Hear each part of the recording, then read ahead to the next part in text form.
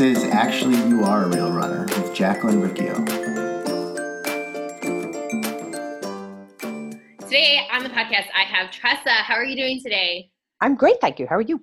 Good. So excited. We have an international traveler here on the podcast. So let's start with that. Where are you and where are you headed? Yeah, so right now I am sitting on my childhood bed on the west coast of Ireland in a lovely small town called Castlebar, and extremely lucky to be home and spending a couple of weeks with my parents and one of my sisters who live locally, catching up with them. But, as you know, Jacqueline, I've obviously decided to sort of blow up my life. Quit the day job and going to spend from now basically through to Christmas traveling the world and getting opportunities and seeing things that maybe I haven't had the chance to up until now. That's awesome. So you haven't always been this traveler. So let's go back because obviously something happened to make this all happen. So what did you do before? So you're a health coach and life coach. What did you do before all of that? Yeah, so I've actually spent the last 22 years of my life in banking, in finance. So I started, in a pretty junior position back in 1996. I'm aging myself now, in Ireland, in Dublin. And spent about 7 years working there before I moved to London, spent about 10 years in London before going to New York, and spent about the last 5 years in New York. And, I've been very fortunate with the career I've had. I've worked hard, but I've had some amazing opportunities, both to travel the world, to work with some phenomenal people. Sort of probably around the middle of last year, I got to a point in my life where I sort of thought about, can I see myself doing this forever? Do I want to be in this high pressured environment? And, how I describe to people is funny. About 5 years ago, I moved to New York, and I moved there because in my head, I got stuck in a rut in London. I was in London. I was putting all my energy into work, not enough energy into me and self-care and my family and friends, etc. And, I had this dumbass idea, as I call it, that if I just move locations, everything will be different. So got this great opportunity to move to New York for a promotion job, moved there, and about a year in realized I was the same dumbass, just in a different city. But I was doing the exact same things. All my energy is going into work. So I decided actually at the time to get a life coach for myself. I felt I needed somebody to help guide me to change the priorities and figure out what the priorities were in my life. So I did that. And I was just so fascinated with the whole process about why it works, why it doesn't, how that coaching really helped me that I decided I want to go off and become a certified life coach. And can I ask you a question? Yeah, of course. Why did you do life coach why did you not look to like a therapist? What's the difference? So, for me with life coaching is more about, here's where I am in my life and here's where I want to be. I just can't quite figure out how to get there. For me, therapy is more about processing trauma and previous experiences. So as a life coach, we have to be very, very careful that when somebody comes to us, past experiences, of course, dictate how you behave now and in the future. So when that trauma comes up, we have to either refer somebody to a therapist or work in conjunction. You can do therapy and life coaching at the same time. But for me, there was no big trauma in my past. There was nothing, there was a lot of self-limiting beliefs. And there was a lot of ideas and stories that I told myself I needed to work through. But there was somebody that a great life coach could work me through with them. It wasn't somebody that needed therapy. Yeah. And to be honest, when I started that life coaching journey, I had no intention of ever doing it as a job. It was more because I was just fascinated with the psychology of what makes people successful, what makes certain people go after their goals and dreams and others not. And, I spent 9 months doing that, a lot of that in person. And it changed who I was as a person. It changed how I related to people in my life and how I thought about myself. But, I still didn't do anything with it. I was working with people on the side, but I was still working full time. And then last year I decided, like health and fitness and health and wellness is a passion of mine. I'll go off and do a separate one of that. But again, no intention at this point. This is all just for me to learn. And then last summer I went, this is what I love doing. I started working with clients on the side. The energy I got from that and the enthusiasm of working with people and how much it helped me, never mind them, just got me to this point of, weighing up the pros and the cons of my current life, which is, working in finance. Listen, you reap the rewards. Good pay, great promotions, great opportunity to travel for work. But with that doesn't come easy, right? There's very long hours, lack of routine and structure with all the travel, high stress, high sort of toxic energy at times in those environments. And for me, and this was a personal decision that definitely doesn't work for everybody, I got to the point that weighing for a long time, the balance was still on wanting to be in the finance world. And, some personal stuff happened. My mum got sick. That switched that. I was struggling personally with just exhaustion and all of that energy. And that just made me make a decision that, I'm okay with taking the scary leap of not having a steady income. I'm okay but with that comes not having a 9 to 5. With that comes being able to take on clients that I choose to take on. With that comes being able to directly impact people more than I felt I could in my old role. Mm-hmm. That's huge. Being okay with I'm okay with this is the decision I'm making, and I'm okay that I'm letting go of those things. And I'm lucky in that there is a safety net. I've been around this industry for a long time. I have a lot of good networks.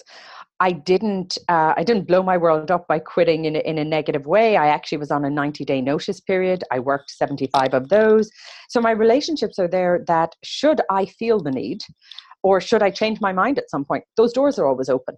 And I think if you do that approach in the right way, whatever career or lifestyle you're in today, those doors aren't open. I think we always think as human beings, this decision is finite and I can never go back.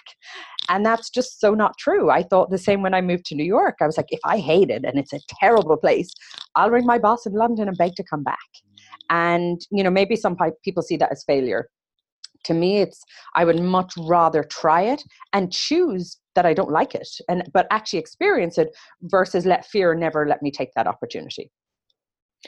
Have you always been like that?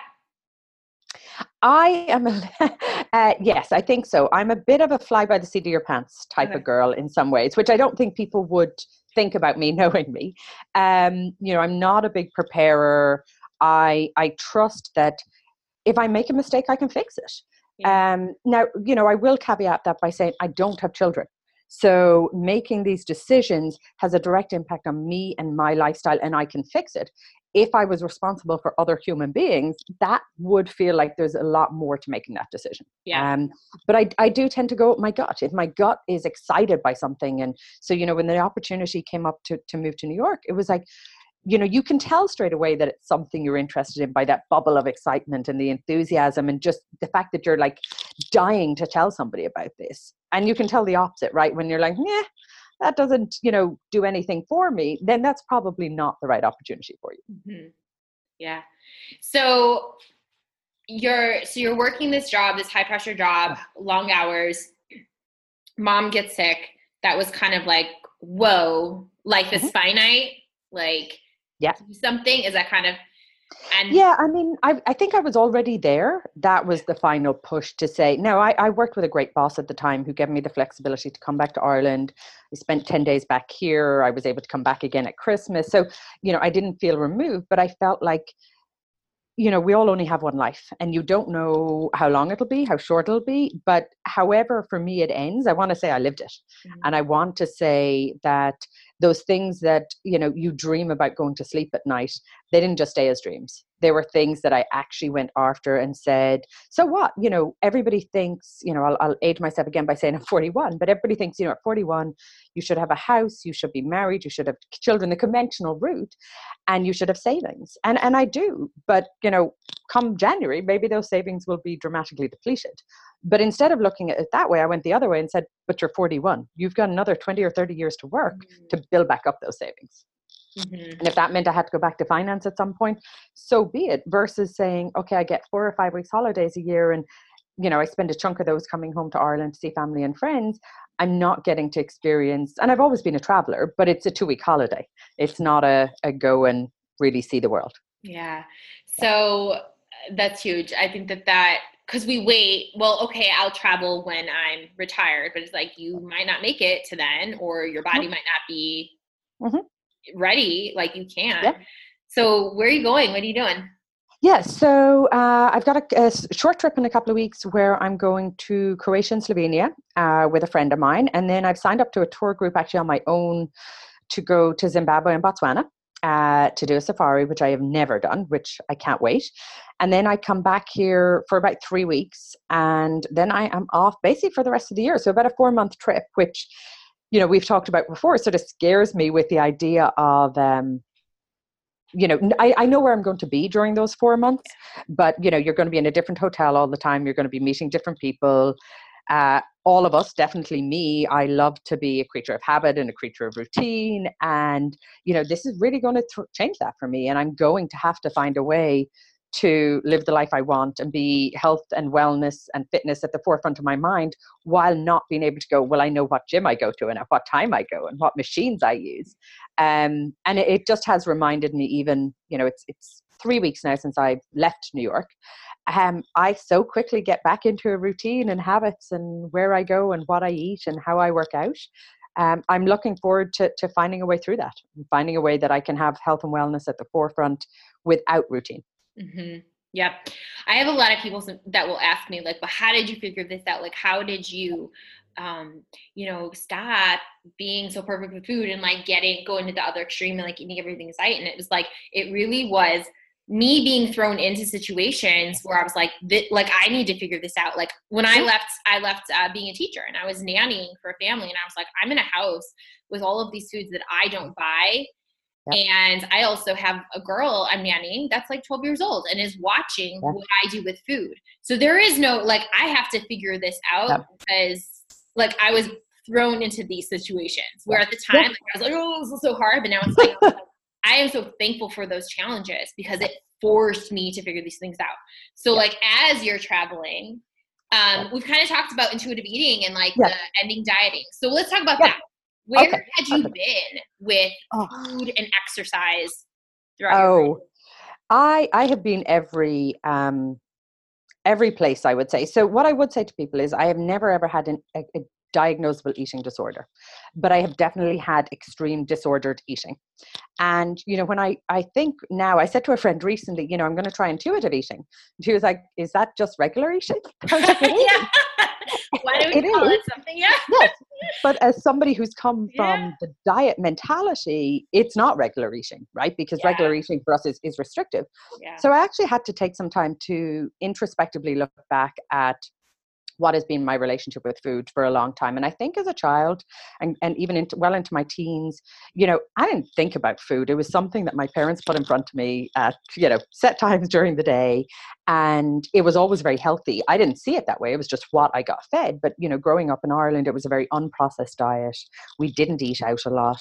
It was a lot of chicken and vegetables and potatoes, or meat and vegetables and potatoes, with a limited number of treats. I also was extremely sporty. Like there's, when you grow up in a smaller town, I think that's what you gravitate towards, these activities. So, I was one of those kids that in the summer it was baseball and tennis and track and field, and in the winter it was cross country and badminton.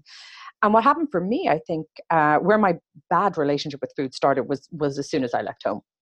Because I left home without really weighing foods as good or bad or knowing anything about foods. I just knew what I had. But what I had were foods that somebody else put a lot of time and effort into. And all of a sudden I had this lifestyle that I'd be very honest with people, I absolutely hate cooking.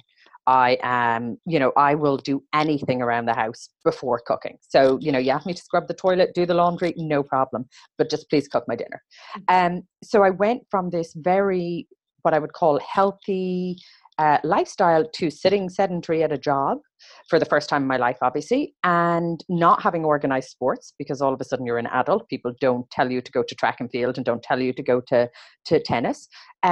And also for the first time having to figure out what I'm going to eat. So I took the lazy options. Ate a lot of processed food. Yeah. And, when you're in your late teens, early 20s, even mid 20s to 30s, you can sort of get away with that. And then, late 20s, I definitely gained some weight. I wasn't as sporty as I had been. So that for me was when the dieting started to kick in. And it was everything from, I did Weight Watchers at one point, never listened to anything they said, but just wanted the accountability of somebody weighing me in. So would go for that.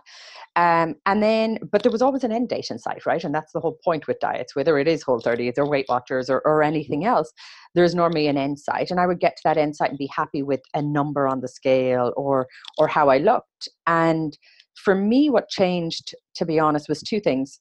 At some point last year, and I think it was gradual, it wasn't one massive aha moment, my health and wellness became more important than the aesthetic, right? Dieting for me in the past had always been about how do I look? What do I weigh? It was never about are you healthy? And I think back to sort of my late 20s to early 30s when I was probably at the lightest I've ever been. And I wasn't healthy. I was massively restricting during the week, probably over exercising like most people who get to that extreme, and then binging at the weekends because I would be going out with friends. So there would be alcohol involved, there would be dinner out involved, there would be everything else. And, even in my mid 30s, I would say up until the last year or so, my focus on food has still been about the aesthetic. And what changed was wanting to be the healthiest, best version of me. And that healthiest, best version might be 5 or 10 pounds heavier than what I consider my fighting weight. But that for the grand scheme of the quality of life I get out of that, it's so much better. So even up last summer, you'll laugh about this, I did 50 days of no chocolate, and I held myself accountable on Instagram. And I'm sure I don't have to tell you what happened after the 50 days ended. So now, in December, actually, I, for the first time ever, realized, you're going to go traveling next year for 7-8 months. And where I was at that point was tracking macros. So I had very strict, I never cut out a food group. I always had carbs and proteins and fat, but I was tracking to a very specific macro number. Right. Which is why a lot of people go to macros. Food freedom. Food freedom. Within reason, because you still have numbers to hit. So, if you're one of those people who, for me, it was okay, protein this, carbs that. I also started educating myself more about nutrition, right? And not just going with the mainstream, you shouldn't eat you should eat more vegetables and never eat carbs. You can't. I'm an Irish woman. Potatoes, I live and die by potatoes. So somebody telling me I'm not allowed to have potatoes is hell on earth. Yeah. But I realized, you're going to go traveling and you can't weigh your food. You can't add up how many carbs you're having. You can't be doing MyFitnessPal. And I literally went cold turkey in December. I went, I am just going to eat. And it has been a journey. And I'd be the first to say I'm not out the far side of that journey. I am still in the midst of that. So I describe to people, the pendulum at one point was the extreme left, which is deprivation and binging. Deprive yourself of, carbs or chocolate, because I love chocolate. Deprive yourself of those for a month. And then you hit a certain number or a goal, and then bang, switch over to the other extreme. And, the pendulum being on the left, it's now probably a little bit further to the right than I would like it to be. But the old me would have immediately said, oh shit, excuse me for swearing, oh shit, I've seen a number on the scales that I don't like. I'm going to go the other extreme and go back over to the left. And this time, it's not easy. So, to your point earlier about people asking, how do you get there? You have to live in this uncomfortable place for a significant period of time. I'm holding out faith and hope that pendulum that's gone too far to the right will just balance its way back. So right now I'm still in a little bit of a scarcity mentality, which is, I love Cadbury chocolate, which you don't get in the US, or you don't get the Cadbury made version that often in the US. So now that I'm home, I'm still in that scarcity mentality of I must eat it all now because, who knows about tomorrow? Who knows about tomorrow? And when you've been dieting, I'm sure you've done the same, which is, well, I have this chocolate left over on Sunday. I must eat it all because it needs to be gone before Monday, because Monday I'm starting fresh. And that's sort of where I am today. But I also know there's getting to a point that my brain will start to, logically I know, but logic and emotion are two very different things. Logically, I know the chocolate is all there and I can choose to have it every day. Rationally, though, emotionally, I haven't quite got there yet. My brain's still like, but I love it and I want it all now, versus have some now, have some tomorrow, have some later, whatever.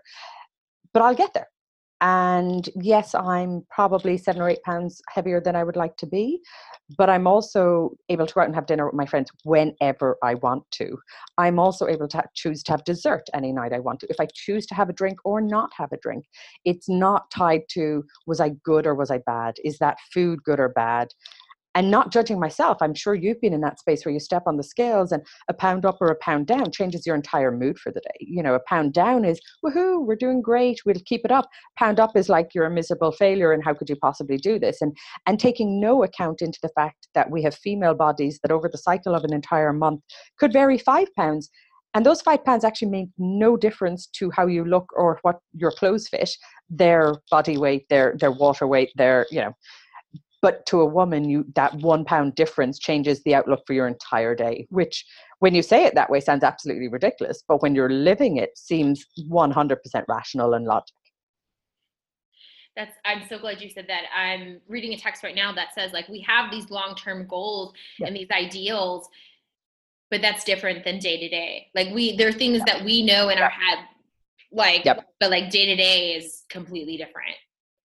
100%. And I think, let's be honest, as human beings, when we set ourselves a goal, whether it's lose 5 pounds, 10 pounds, 50 pounds, 100 pounds, we want to do it as quick as possible. And we don't take into account the fact that, for me, say the 7 pounds I've gained them since December. Like that's an average of £1 a month. And when you think, when I'm being nice to myself and kind to myself, which I would be to anybody else in my life, I go, you've just made one of the most monumental decisions of your life. You have packed up your entire life in New York. You have moved again. You have gone to a totally different career. You've opened yourself up to something that's quite scary.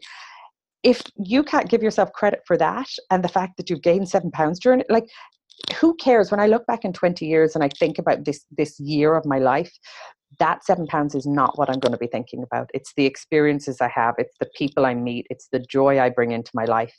And most people who are living in that deprivation mode, there's limited joy because you don't allow joy in. You're not in a frame of mind that allows you joy unless you've achieved a goal. I can only be joyful if that dress fits. I can only be joyful if the scales tells me this. And joy comes in so many ways. And I think I look back and I think I missed out on experiences that I wish I had participated in more because I was that friend who wasn't going to have the chocolate cake that night. I was that friend, whereas in the grand scheme of things, looking back now, it so didn't matter. Mm-hmm. Yeah, I feel like it's the opposite of what's marketed to us because we always think that weight loss is good and weight gain is bad. And you see the picture of this sexy model and you're like, wow, she's on a yacht and she's having the time of her life. But honestly, let's go into her head and she's like, I'm not allowed to eat any of the food here. I can't drink any of the alcohol that's here because I have to fit into the swimsuit. Like that's not, we don't hear what's going on in her head. We just see it. She's sexy. Everyone loves her. Yep. And a lot of what I do with the life and the health coaching is working with people on body image and self-esteem. So, when I think about health coaching for me, there's a couple of things I always say to people that keep me up at night. And, that is things like the fact that we have a generation right now being born that for the first time ever are likely to have a shorter life expectancy than their parents. Now, as long as records have been kept, every generation tends to have a longer life expectancy. And for those who disagree with that, and there are some, the argument is that, yes, we may continue to increase the life expectancy, but what's that quality of life? What are we looking at? So, to your point, I don't think you cut out any foods, but what's changed for me is trying to make choices that are about my health and wellness and not about my weight. Mm-hmm. So when I look and I do that and I choose, I don't know, do I want pizza tonight or do I want, I don't know, a salad? Sometimes I'm going to go for one and sometimes I'm going to go for the other. And when you talk about your health and wellness, it's not just your physical health, it's your mental and emotional health. And if I'm the fittest person in the world, but I'm bloody miserable, that does not make me a well-rounded person. I'd rather be slightly less fit, but extremely happy and emotionally in a good place and mentally in a good place and have good relationships.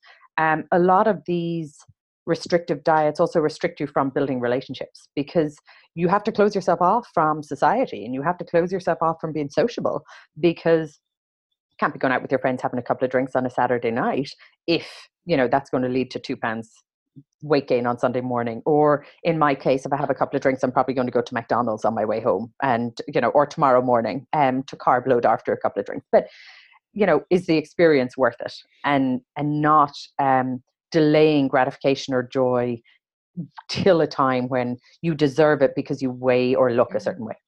Yeah, I'm glad you said that because there's a lot of talk about delaying gratification, which is a good thing. Like, obviously, no, we don't need gratification all the time, but no one ever talks about when you are allowed to experience gratification. I see posts about it, delay gratification, delay. When do I get to experience the gratification? And no one ever told me. They were always like, once you get to your goal weight, then you can, well, are you serious?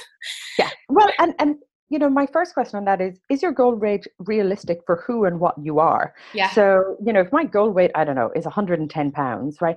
I'm never going to be 110 pounds just because of my physique and how I like to work out and how I like to eat. So in theory, I'm creating a goal weight that is never going to be achieved. So what, I delay gratification till I'm buried?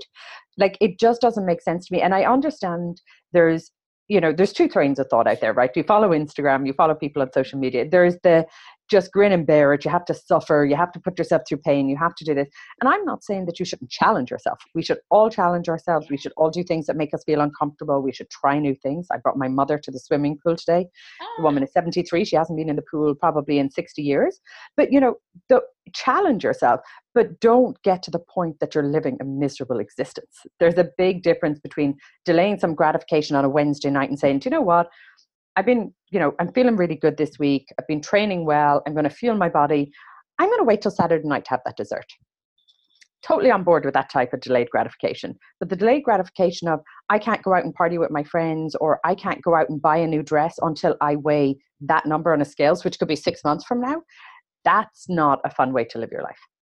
Mm-hmm. Yeah, that's huge. I especially see this now as you're like, I'm going to travel. Like, gratification, that is constant experience after experience.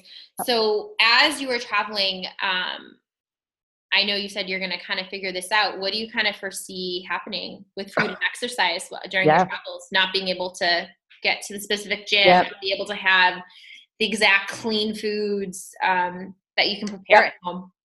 I think two things. One is, I know I feel better when I'm physically active. But what that will have to change is the structure of that. So I do like to run.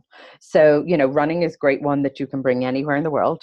Now I do have some old injuries, which means I'm not one of those people who can run every single day. It just wears me down. But I also know that there are lots of good programs out there of 30-minute HIIT on the beach, do some squats and press ups in your bedroom, whatever it has to be. And I have to get okay with that, because right now I'm like, Monday is squat day, Tuesday is back and bicep day, Wednesday is a run day, and that's who I am and have been for a long time. So all I can say is I know I'll figure out a way. I don't know exactly how it'll look. I was talking to a friend about it recently, and I was saying, there's days where I'm going to be going on 5-hour hikes. I'm not, we're good. I'm not doing anything. Yeah, we're good. There's days that maybe I'm just going to be traipsing around a city. So I will try and purposely hold myself accountable a little bit to get up a little bit early and maybe get a run in that morning. But I'm also a big proponent of vitamin N, which I call vitamin nature, and just getting time outdoors. A lot of my workouts up till now have always been gym. Living in New York, vitamin N is a rarity. Yes, maybe in Central Park, but there's a million other people trying to get in your way. So I think that'll be it. I think the food, that was where I made the switch this year of, if my food choices are only about aesthetics, I am not going to make good food choices on a traveling. If my food choices are about my health and wellness and how I feel, I am more likely to go into a restaurant and say, okay, I'm having the chocolate cake for dessert, but I'm also going to have the vegetable stir fry for my main course. And getting that balance. Balance for me is something I've always struggled with. I've always been an all or nothing type of personality with work, with working out, with fitness. And I don't want to be that way anymore, because that's a hard expectation to live up to for yourself all the time. That is the huge thing too. I think that we see that mirror of, well, you were that A+++ student, promotion, like you go all. So it's that makes sense. Like that's what you did with food as well. However, in the coaching world, you sort of say how you do one thing is how you do everything, right? And, how you do one thing could be as that extreme, sort of all or nothing. It could be, you don't go all in, you're fearful, whatever those emotions are, they probably show up in more than one area of your life. They're not going to just show up in your career. But, when I talk to friends about it, I found the career part of my life pretty easy. I found the personal part of my life much harder, the, health and wellness and the looking after myself and the building relationships, because I'm actually quite shy around people that I don't know. Whereas I have friends who are very fearful about the work side of their life, but in their personal lives, that's where they are full of confidence and can get up and go and have never had, issues with food or, have always intuitive eating. That's just the norm for them. So I think we're all built and we have different experiences that lead us down one path or the other. Mm-hmm. And no one is right or wrong, right? It's just your experience. Somebody asked me recently, given that I now want to go, obviously I've moved into the health and wellness space, did I regret my time in banking? I said, God, no. I mean, I wouldn't be who I am. I wouldn't have had the opportunity to leave Ireland or work in London, and I wouldn't have learned the skills. You know, I work predominantly with women in the corporate space in America who, let's be honest, get beaten down and told they must behave a certain way, and, you know, take on a lot of, I would call, masculine traits to fit into an environment, because you have to fit into that environment and be successful in that environment. I work with those women to sort of figure out their mindset. You know, what are their limiting self-beliefs? How can they change those? What is true joy to them? And how do you have that in your life? Because, you know, you'll say to somebody, what's true joy? And they'll say, spending time with my family. And then you break down their week and you go, well, you do that for an hour a week and you spend 80 at work. You know, how do we find that? And how do we learn as women to set boundaries, learn to say no in a way that is not detrimental to your career? Because it's very easy for an outsider to say, just say no. And we all know in the corporate America space, that's easier said than done. But how do you get that you're living the life that you want to be living and being successful in sort of the career that you've chosen as well? Mm-hmm. So you talk about self-limiting beliefs. What are some of the things that when you talk with women, you hear a lot of? Oh, God. So a couple of things I would say. Self-esteem and the imposter syndrome are two that just repeat and repeat. And by the imposter syndrome, I mean you'll meet these women who are ultra successful at whatever career they've chosen.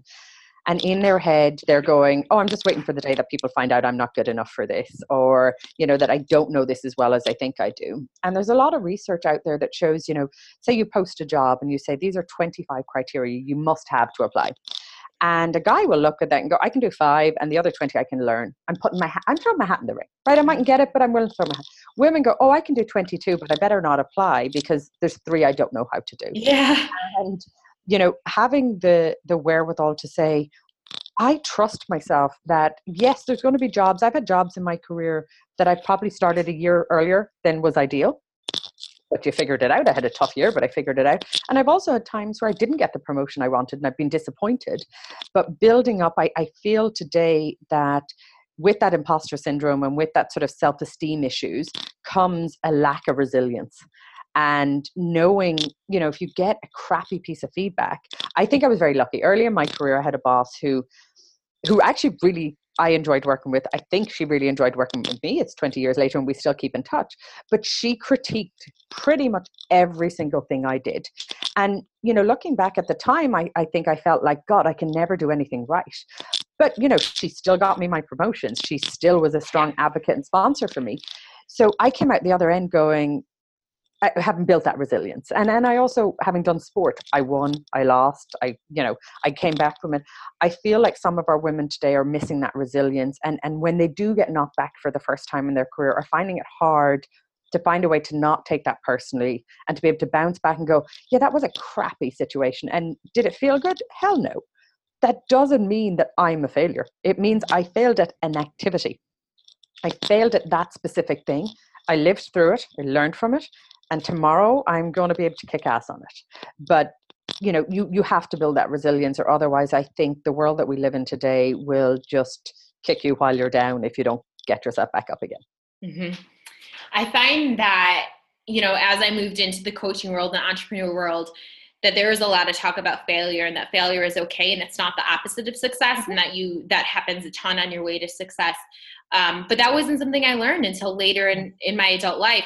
And as someone that worked in public schools, like in kindergarten, I think that there was sometimes, like, I knew that for my kids, but it wasn't like a trait that I taught my children and I taught my students. And like one of those, like, if I could go back, I would have wished. So like, I'm curious, growing up in the schools in Ireland, did you feel like that, or like in the sports, like when they talked about failure and success, what was kind of the message you heard growing up around those things?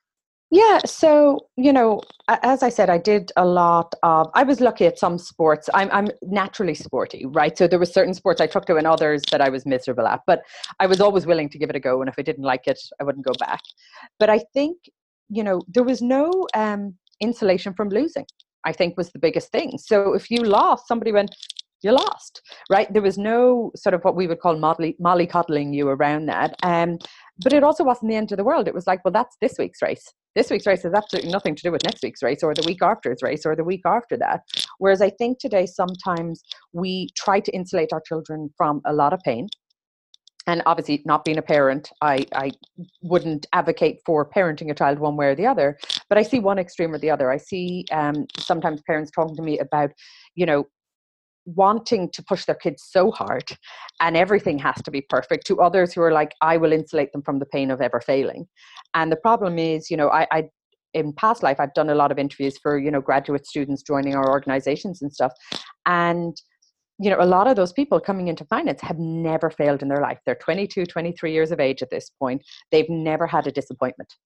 And I know no matter how amazing they are going to have disappointments once they get into the finance world or other areas of corporate America. So giving them the exposure and making them realize that failing at a thing does not define who you are. Getting back up defines who you are. And I think, I work specifically with women just because that's my passion. I feel I can advocate more and bring more experience and self-experience to that space. But I also work with an organization, or have done, in New York called Girls on the Run. And this is an amazing organization, who are like, I don't want to work with women when they're 22 and they're already in the workplace. How do you work with women when they're 7, 8, 10 and give them that skill set? And what they're advocating for is educating children, young girls through sport, because you teach them then they do a 12-week program and they teach them about self-esteem. They teach them about body image. They teach them about bullying and how to deal with bullying, but they also teach them about food and healthy food choices. But it's never in a, this is good or this is bad. It's just, here are some choices that you can make. Mm-hmm. And I think the more we can work with young women and girls before they ever get into the workforce, the more we're giving them the skill set to be successful in the workforce before they ever get there. Mm-hmm.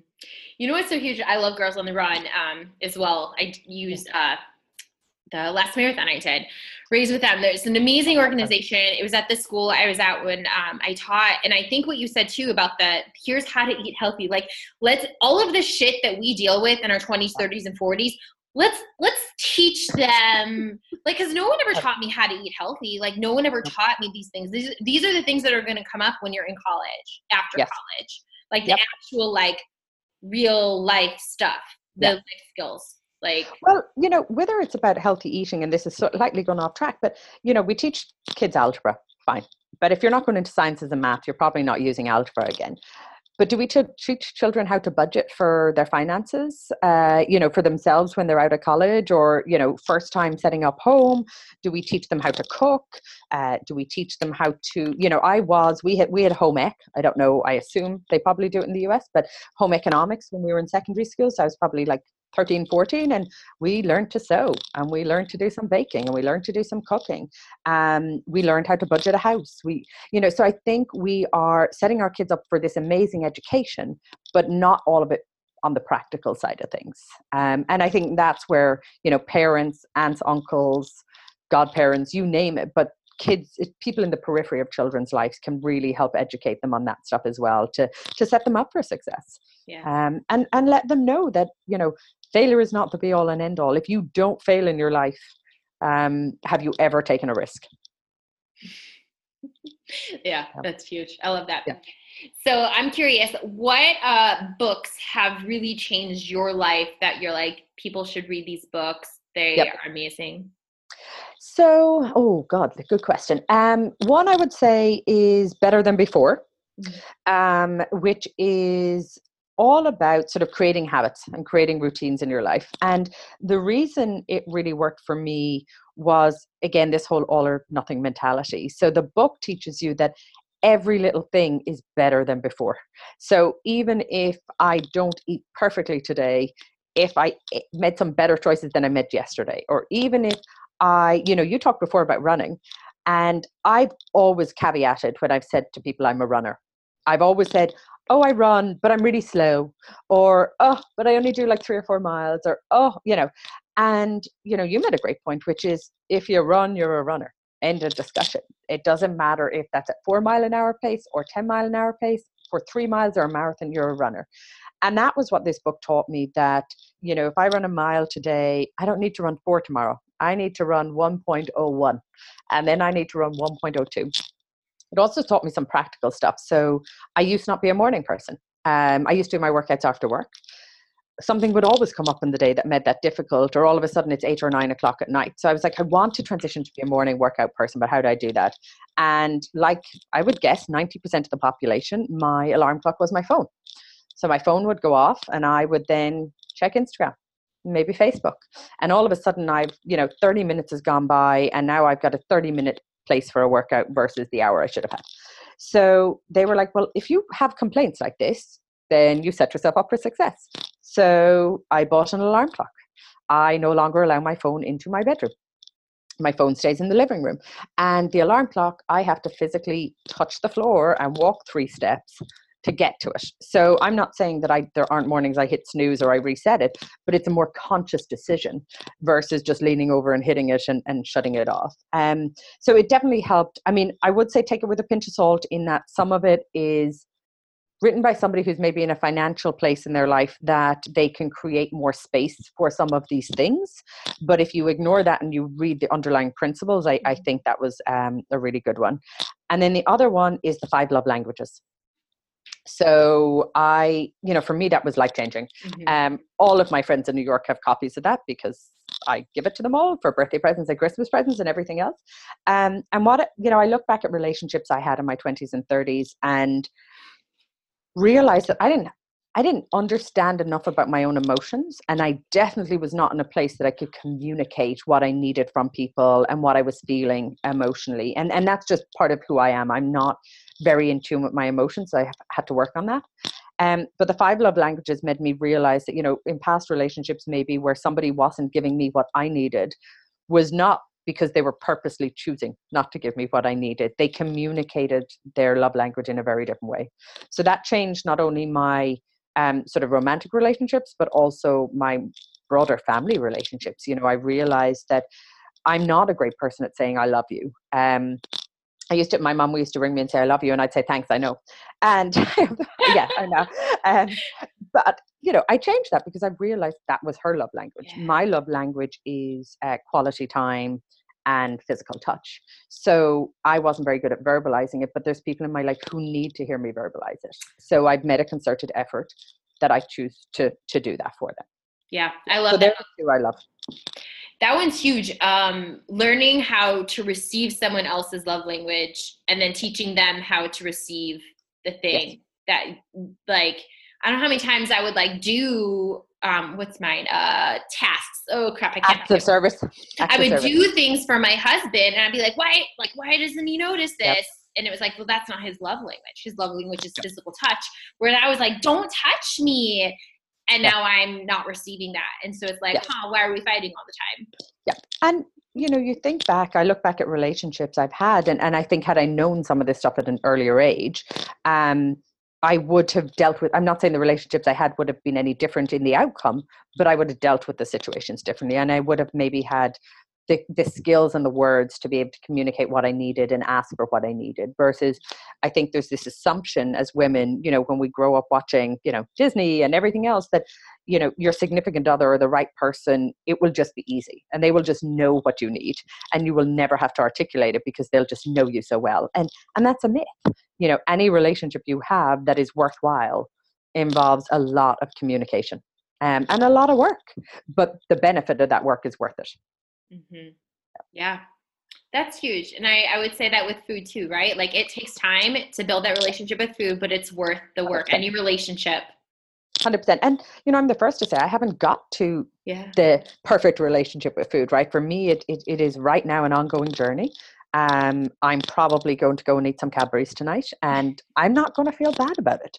But I'm also going to go to the gym. Right. And I'm also going to go outside and have a walk with the dog. And I'm also going to, so that for me is balance. The other extreme is I only eat vegetables and I work out 3 hours a day and I'm a miserable person to be around. Mm-hmm. And I'm not saying that's miserable for everybody. There's some people that are the happiest, most joyful people who that is their lifestyle. But I think that's it. It's figuring out, the biggest message I would have for people is figure out your own shit.